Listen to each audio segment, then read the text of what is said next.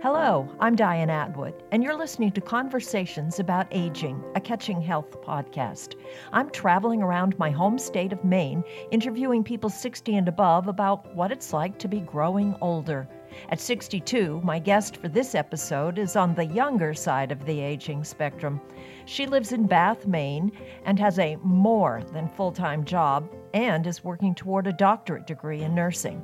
She is currently a coach and international speaker for Studer Group, which, in a nutshell, is a healthcare consulting company. Because of her busy schedule, it took a few months before we could get together. It was worth the wait.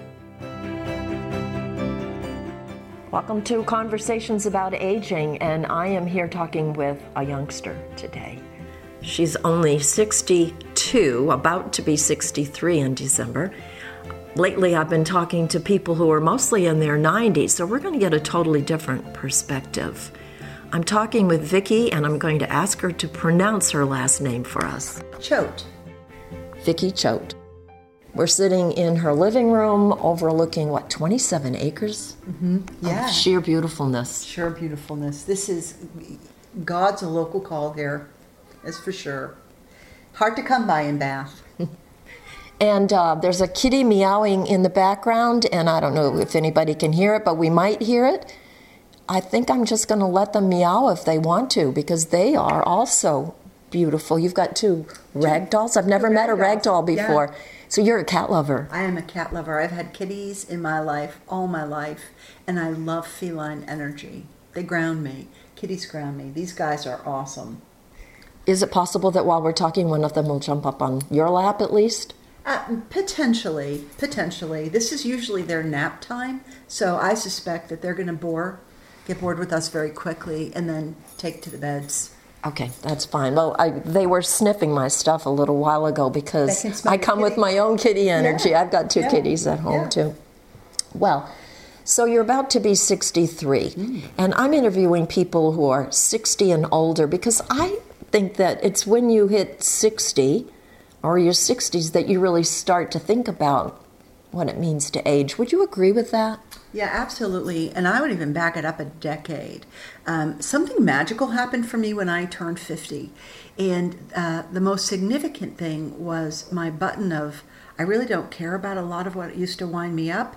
That button popped out. And I found myself at 50 really starting to relax into my own life and enjoy my own life. And not be so troubled by those things that as a young woman would just wind me around the axle. So that's what started it for me. And then when I hit 60, I'm like, I'm having the time of my life. And my life gets better every year, and that's intentional. And I look forward to aging. And when people offer me a senior discount, I don't wig out or get offended. I say thank you for that 5% off. Someday that'll be important to me, and I appreciate it. So, do you refuse it now? No. If they offer me a discount, I'm taking it, man. I've earned it. I think that's funny. I've asked people often, now that you're older, do people treat you any different? How would you like to be treated? I interviewed a woman who is in her early 80s, and she said, oh yes, she hates it when she goes to the grocery store and they'll say, can we carry these out for you, ma'am? How many items do you want in a bag?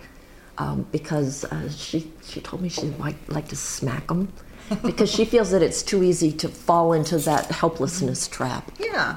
So I don't know that, I always welcome someone who wants to be polite, and I've been called ma'am for, spent a lot of time in the Brunswick community, where at one point our community was rich with military, and you can be 20 and still be called ma'am, so I don't take offense to that, but, I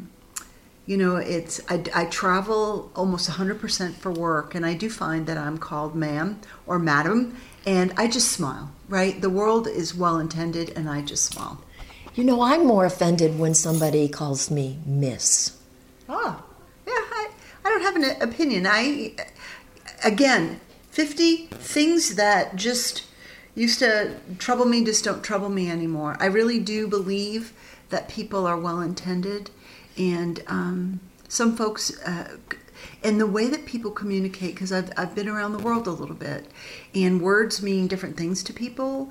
And if there's a warm smile on someone's face and they call me ma'am, I know that it's not an insult, it's genuine. I just came from Louisiana. I worked in Louisiana earlier this week, and down there people are sugar and honey. And I know that might bristle a northerner to be called by someone younger than yourself honey, sugar, sweetie pie.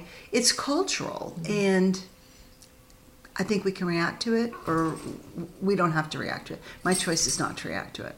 Well, I like what you said. You're saying that you read body language before you actually try to use your intellect to try to dissect what it is they mean. Yeah. Or maybe you don't even do that. Yeah, and even if people are looking grumpy and have their cranky pants on, they're having a bad day, that has nothing to do with me. I'm just super clear about that. So I just, little quick prayer, may your day improve.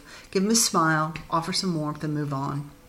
The bells of the kitties. The bells of the kitties, yeah. They're scampering towards nap time. So tell me about when you were younger. Let's talk a little bit about before you hit that magic age of 50. Sure. What were you like? So I've had an interesting road and an interesting path. I was born and raised in Augusta. My dad was a practicing attorney there. My mom was a stay-at-home mom, and, we grew up with ponies and summer camps and sailboats. I went to Coney High School, played in the band, kind of in the Latin club, and playing in the band was kind of the nerd side of the equation back in high school. I graduated from the University of Maine in Orono, got married and moved on. And I think the difference, there are a number of differences, but the most significant one is just the spiritual center. I was a little bit aimless in my 20s and 30s and had some young adult behavior that probably would have been consistent with that. And today I'm pretty spiritually fit. I don't mood alter in any way. And I just see the bigger picture that I didn't see back then. I get wound up about detail. And in the big picture, a great mentor of mine, his name is Quint Studer, who actually founded the company I work for, just lives by the golden rule. And he said once, there was a bunch of us in the room, write down right now what's got you upset. And then I'm going to give you an envelope, and I'm going to give you a stamp, and you mail it, and you're going to mail it, and put your address on it. And in 6 months, I'm going to mail it to you. And then when you open that envelope, see if you can even recall what you are upset about today. So he did that for us. And 6 months later comes this thing, and I'm bulleted, boom, boom, boom, boom. And I'm like, I don't even remember what that stuff was. And the lesson there is, to who do I give my peace of mind and my serenity away? I could do that all day long and end up at the end of the day feeling really depleted. Or I can just acknowledge that most of what everyone does has nothing to do with me and stay happy and kind of peaceful about that, and really focus on, am I being the best person I can for other people? Because we never know how we're going to impact someone. I had an opportunity last week to talk to a hospital CEO who attended a conference that I spoke at years ago. And we're on the phone, and she tears up, and she said, you were the speaker that day, and my ears were ready to hear the message. And it was a tough message about when you're in a leadership role. If people have a skill issue, you got to help them develop the skill. If they have a will issue, that's a very different conversation. And you were pretty direct, and you were pretty frank about what an executive's role is in managing the will issues. And I had been excusing them, and I had been sidestepping them, and I had been saying, she's really strong in this area, we'll just minimize this, and I had been excuse making for her. She said, you completely changed how I lead. I was so taken aback by that, Diane, that I started to cry. I'm like, oh my gosh, we just never know the impact that we'll have. And so if we wake up with a day full of intention to just tread softly on the earth and cast a light in a dark shadow, and that's a really good day. So I'd like you to dive a little deeper into this topic of it. You said skill versus will? Yeah. So what do you mean exactly? So I guess a little color and context to that. I coach executive leaders all over the U.S. and in Canada, and I coach them in particular on how to bring high reliability into their healthcare organizations, mostly hospitals. And the ultimate goal of that is zero patient harm. hospitals and healthcare, generally speaking, continue to harm patients at an alarming rate. And we don't do that intentionally. Nobody wakes up and says, I'm going to go and do a wrong site surgery or cause an infection today. But it happens because healthcare processes need improvement. And so an executive's role in driving an organization towards high reliability really is to understand where is the variance in terms of clinical care delivery, in terms of attitude, in terms of living the organization's mission and vision. And at the leader level, where's the variance in the skill or willingness to hold folks accountable to follow evidence-based practice? And there's actually a third ill that's a hill. So a leader's role is to assess is the non-adherence to a protocol or a policy because the individual doesn't know, and that often is the case. So then the executive's job is to close the knowledge gap. And not only just close the knowledge gap, but make sure that knowledge translates into skill. I can train all day long, but if I don't give you the moment of apply with some coaching behind that to practice what you've just learned and make some muscle memory of that, then the chances are that your chances of adopting that different behavior are slim to none. So you can't just say, here's what you should be doing. Correct. Good luck. Correct. You need to give the individual Yeah. Opportunities to Yeah. actually practice Yeah. what they've learned. Yeah. It seems like you practice what you preach, what you have learned. When you mentioned what Mr. Studer had you all do, that was in a training session back when you started working for them or even before? Yeah. No, back when I started working for him about 9 years ago. And he had all of the team, and there's a large number of us, and we coach all over the U.S., Canada. We have an office in Australia. I've had the privilege of coaching over there a couple times. And it's about the lifestyle that comes with our work and how we can get so wound up about a plane that's missed or a CEO that doesn't follow a recommendation in a hospital. Write it down and just move into the don't sweat the small stuff bucket. That was the message. So you can't be coaching CEOs if you don't really understand and practice the meat of what it is you're teaching them. Yeah, and before I joined Studer Group, I worked in an organization where I served as a chief quality officer, and I was coached by Studer Group. So I know what it's like to say, well, those evidence-based leader behaviors are awesome. We're different. You don't understand us. I know what it's like for a year in to not see results and to have that closed-door executive team meeting where we had to acknowledge that our lack of adoption and our lack of walking our own talk was the reason we weren't getting results, kind of our own little kind of come to the Lord meeting, and then just applying those very, very simple principles. And we were able to transform the culture of the organization. And that's not easy work, and it doesn't happen overnight, but you've got to have the interest. You've got to have the motivation, you've got to have the right education, and you certainly have to have the right leadership. So before you started doing this leadership training, you said you were in quality control at this hospital, but before that, did you ever practice bedside nursing? Not much. Home health. No, I've been in leadership almost all my career, and I joined Studer Group. I was the chief quality officer for my health system, and this was out west. I spent about a decade out west in Colorado, in Wyoming, and I joined Studer Group because I wanted to step off the leadership train. It's hard work.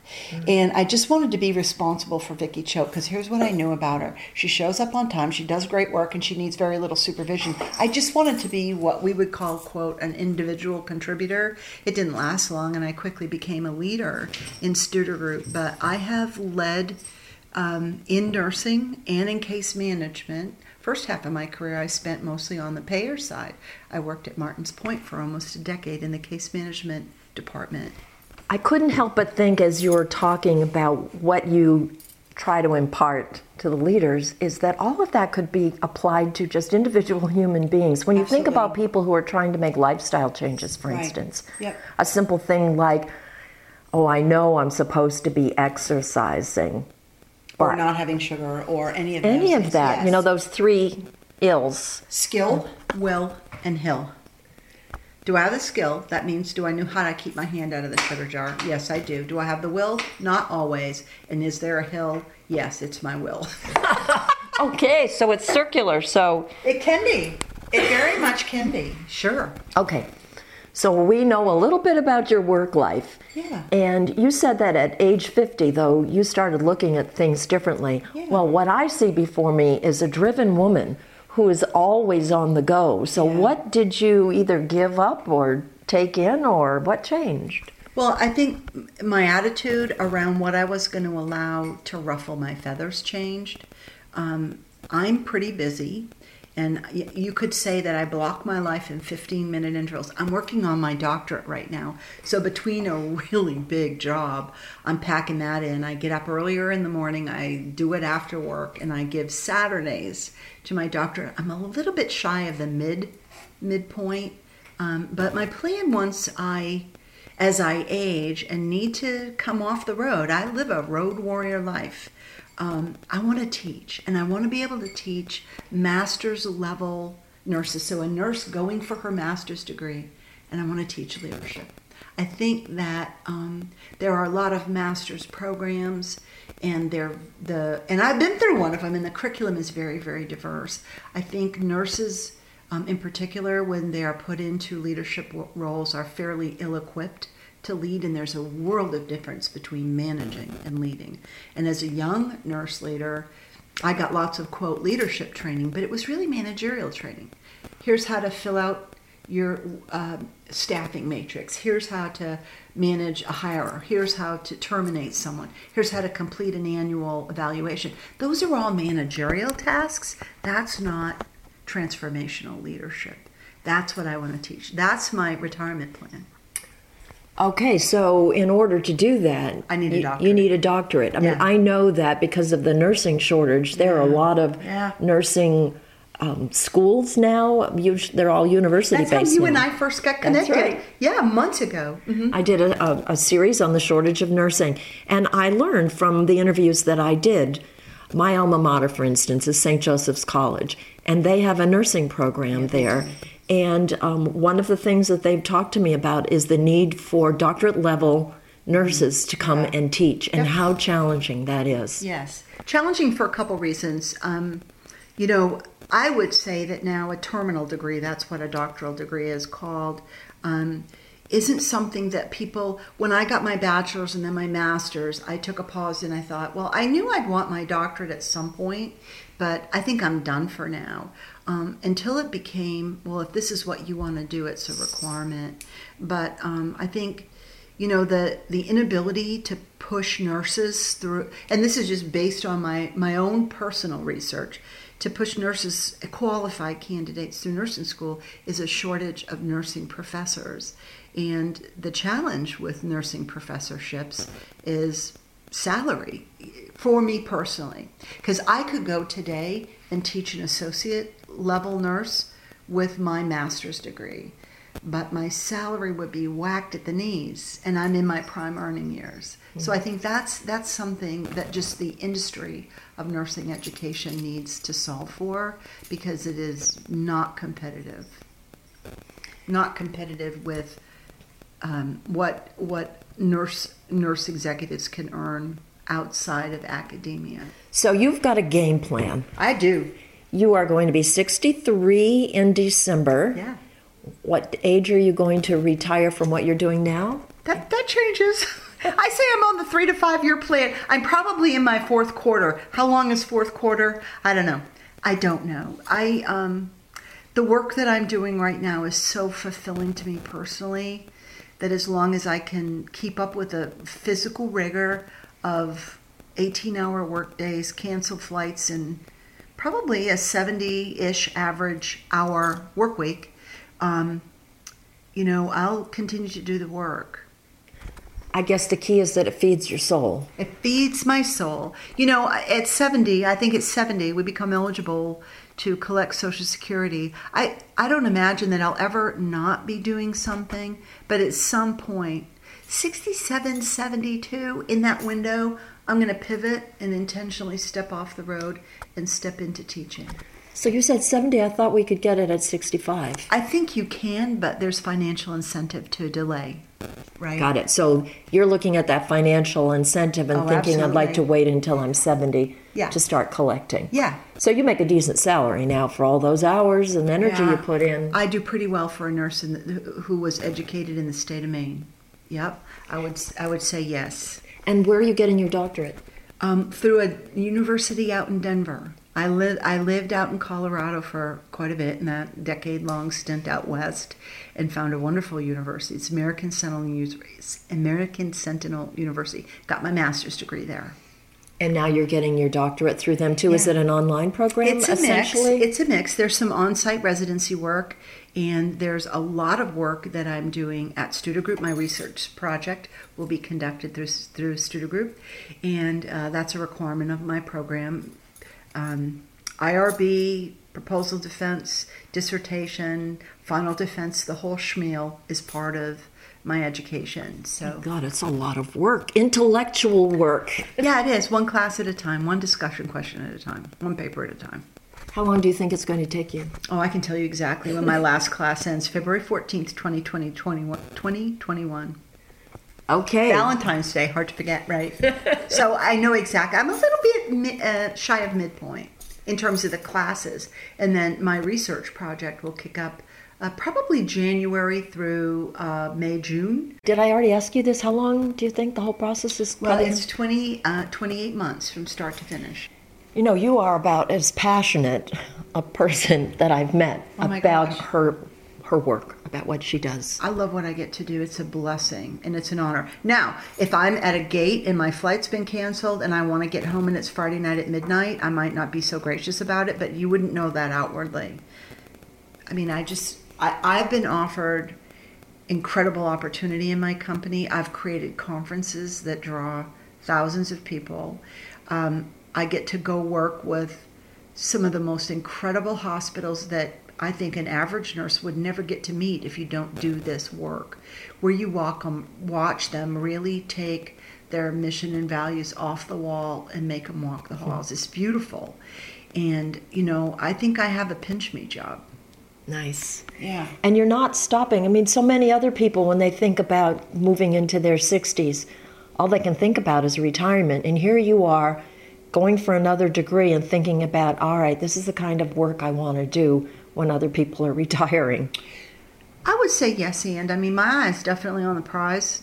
I won't lie, but I think that, you know, I am very close to the peak of my career, and that's important to me. I've worked hard to manage it, and I've had some incredible opportunities. And so, you know, it's like the last few chapters still need to be written. I'm not going to close the book. Right? Nice. Not going to close the book. Do you ever think about becoming 70, 80, yes. 90? What do you think? So this year, my husband and I bought a darling little home in Mount Dora, Florida, and he also works virtually. So when I'm not on the road, I'm here. That's my little home office right there. And so we can live anywhere. So this year, for the first year, we're going to pivot south and wear flip-flops in February and come back in the spring. So we have no idea what that's like, but we're unafraid to make an investment and we're unafraid to try. But the ultimate desired lifestyle in retirement is summer in Maine, winter in Florida, so that the weather is not a hardship, because for me, as I age, I become less tolerant of it. My bones creak. That cold, damp in the winter in Maine. I'm a Maine girl, born and raised in Maine, but you know what it's like at the end of January, early February, when it's light out for like 6 hours and it just hurts to be outside. Mm-hmm. Yeah. So you won't work any less, but you'll just be... Where I work from will change. Where you work from will change, and when you come home, as long as the plane's on time, you'll be able to just relax. Yeah, that's the plan. How do you imagine yourself, say, in your 80s or 90s? Longevity doesn't really run in my family tremendously, although I do have an uncle who's in his upper 80s and doing well. So I envision life being gentle and peaceful. again, still very, very intentional, and I'll be involved in something, and I don't know what that will be. I could be running a hospital gift shop. I could be sitting with premature babies in a NICU coming off of crack. I'll be doing something, and because I was just raised, you get back what was given to you, and so, but I see it as a slower pace. I see it as potentially enriching in other ways. Right now, my enrichment is career, my enrichment is the academic world, but being more enriched in available in community events, in our church, things like that. What do you enjoy doing when you're not working? So typically we take Sundays off as best we can, and we go to church, and that's half the morning, half the day. We love to ride up Route 1. We love to go antiquing, love to walk the beach. We both love down East Main, and we get up there, Lubec, Eastport when we can. We just came back from a long weekend there over Labor Day. It was absolutely delicious. That place is like nothing on earth. And so those kind of things. We're season ticket holders to the Maine State Music Theater and love the off-Broadway shows and being connected with that. We both have spiritual interests. We have a beautiful fire pit out here. We bring friends out and have pop-up barbecues. We love to hike in the woods behind us. So you have a good relationship, you and your husband. I'm a newlywed. You're a newlywed? I'm a newlywed. We got married a year ago, September 1st. We just had our first anniversary. It's beautiful. Were you unmarried for many, many years? 17 years, single. You were single. Wait a minute. You were married before. I've been married in my earlier life, yes. Okay, and then you have one daughter. One daughter. Okay. Yep. So married in your earlier life, had one daughter, been on your own for 17 years, did you just say? Yeah. So were you pretty set in your ways? I'm a little bit like a feral cat, but we both approach, and so was my husband, we both approach it like we're not kids anymore, and so we don't need to fuss about that. And we just fell into a nice step and have a nice cadence, and we have a life that's together, and then we both have our own work and our own circle of friends, and we have friends that are mutual. It just is beautiful. I mean, it's just beautiful. Well, I'm happy for you. Thanks. That's a nice story. It's an awesome story. So you would recommend, some people as they get older think, oh, well, for whatever reasons, I'll never get married again. Well, that was my plan until I found the one, right? And so, and I think that period of being single allowed me to advance my education, move my career, and certainly discover a lot about who I am and what makes me tick. And that's always good self-knowledge when you enter into a relationship. And as you get older, what I found, it depends on how you separate, your life in thirds or quarters or whatever. Right. But as you move along in the decades, as you said, when you turn 50, your perspective sort of changes. And what I found that you become more reflective of the mark that you're making every single moment of your life. Yeah, absolutely. I have a very dear friend who is living with pancreatic cancer that'll take her life. And there are people all over the place who have a very similar experience. The gift of watching her walk through that is a daily reminder of we never know. We never know. Do I have another 30 years? Do I have another 20 days? Do I just have today? So what am I going to do with today?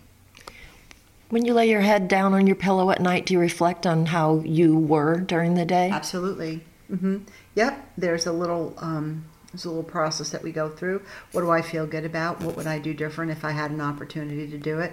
Do I need to circle back with anybody I might have wound up?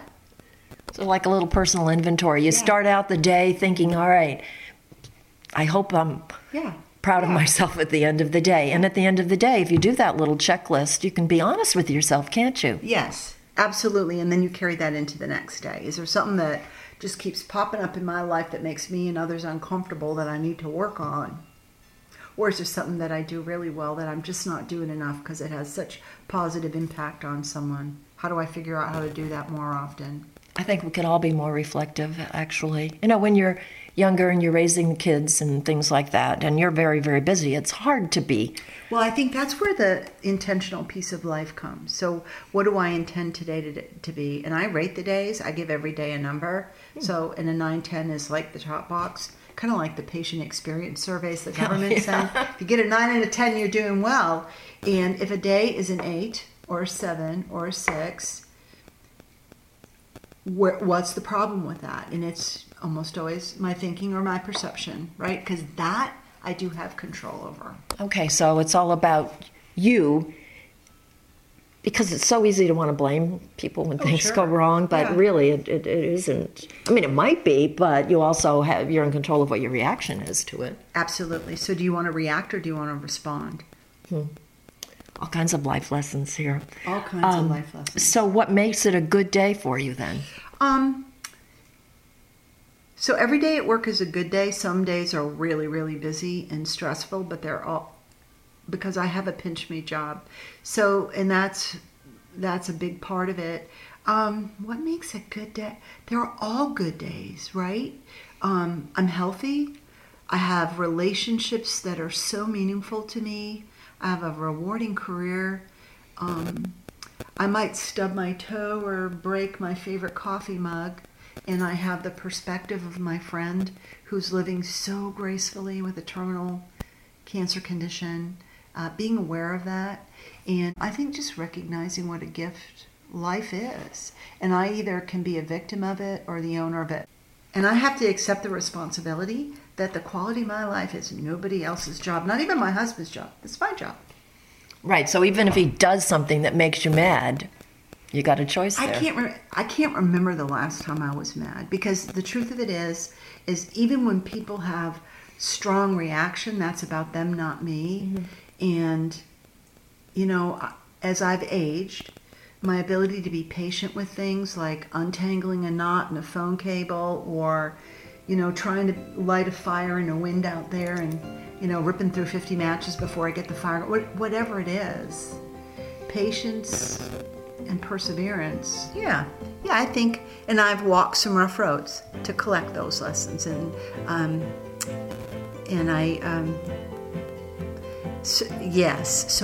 And you're still learning. Yeah, I mean, even as I have aged, I stay very interested in the world around me, and I probably drive people nuts with my questions. What about that? Why does that happen? Little things. But if our ears are open, we could learn all day long.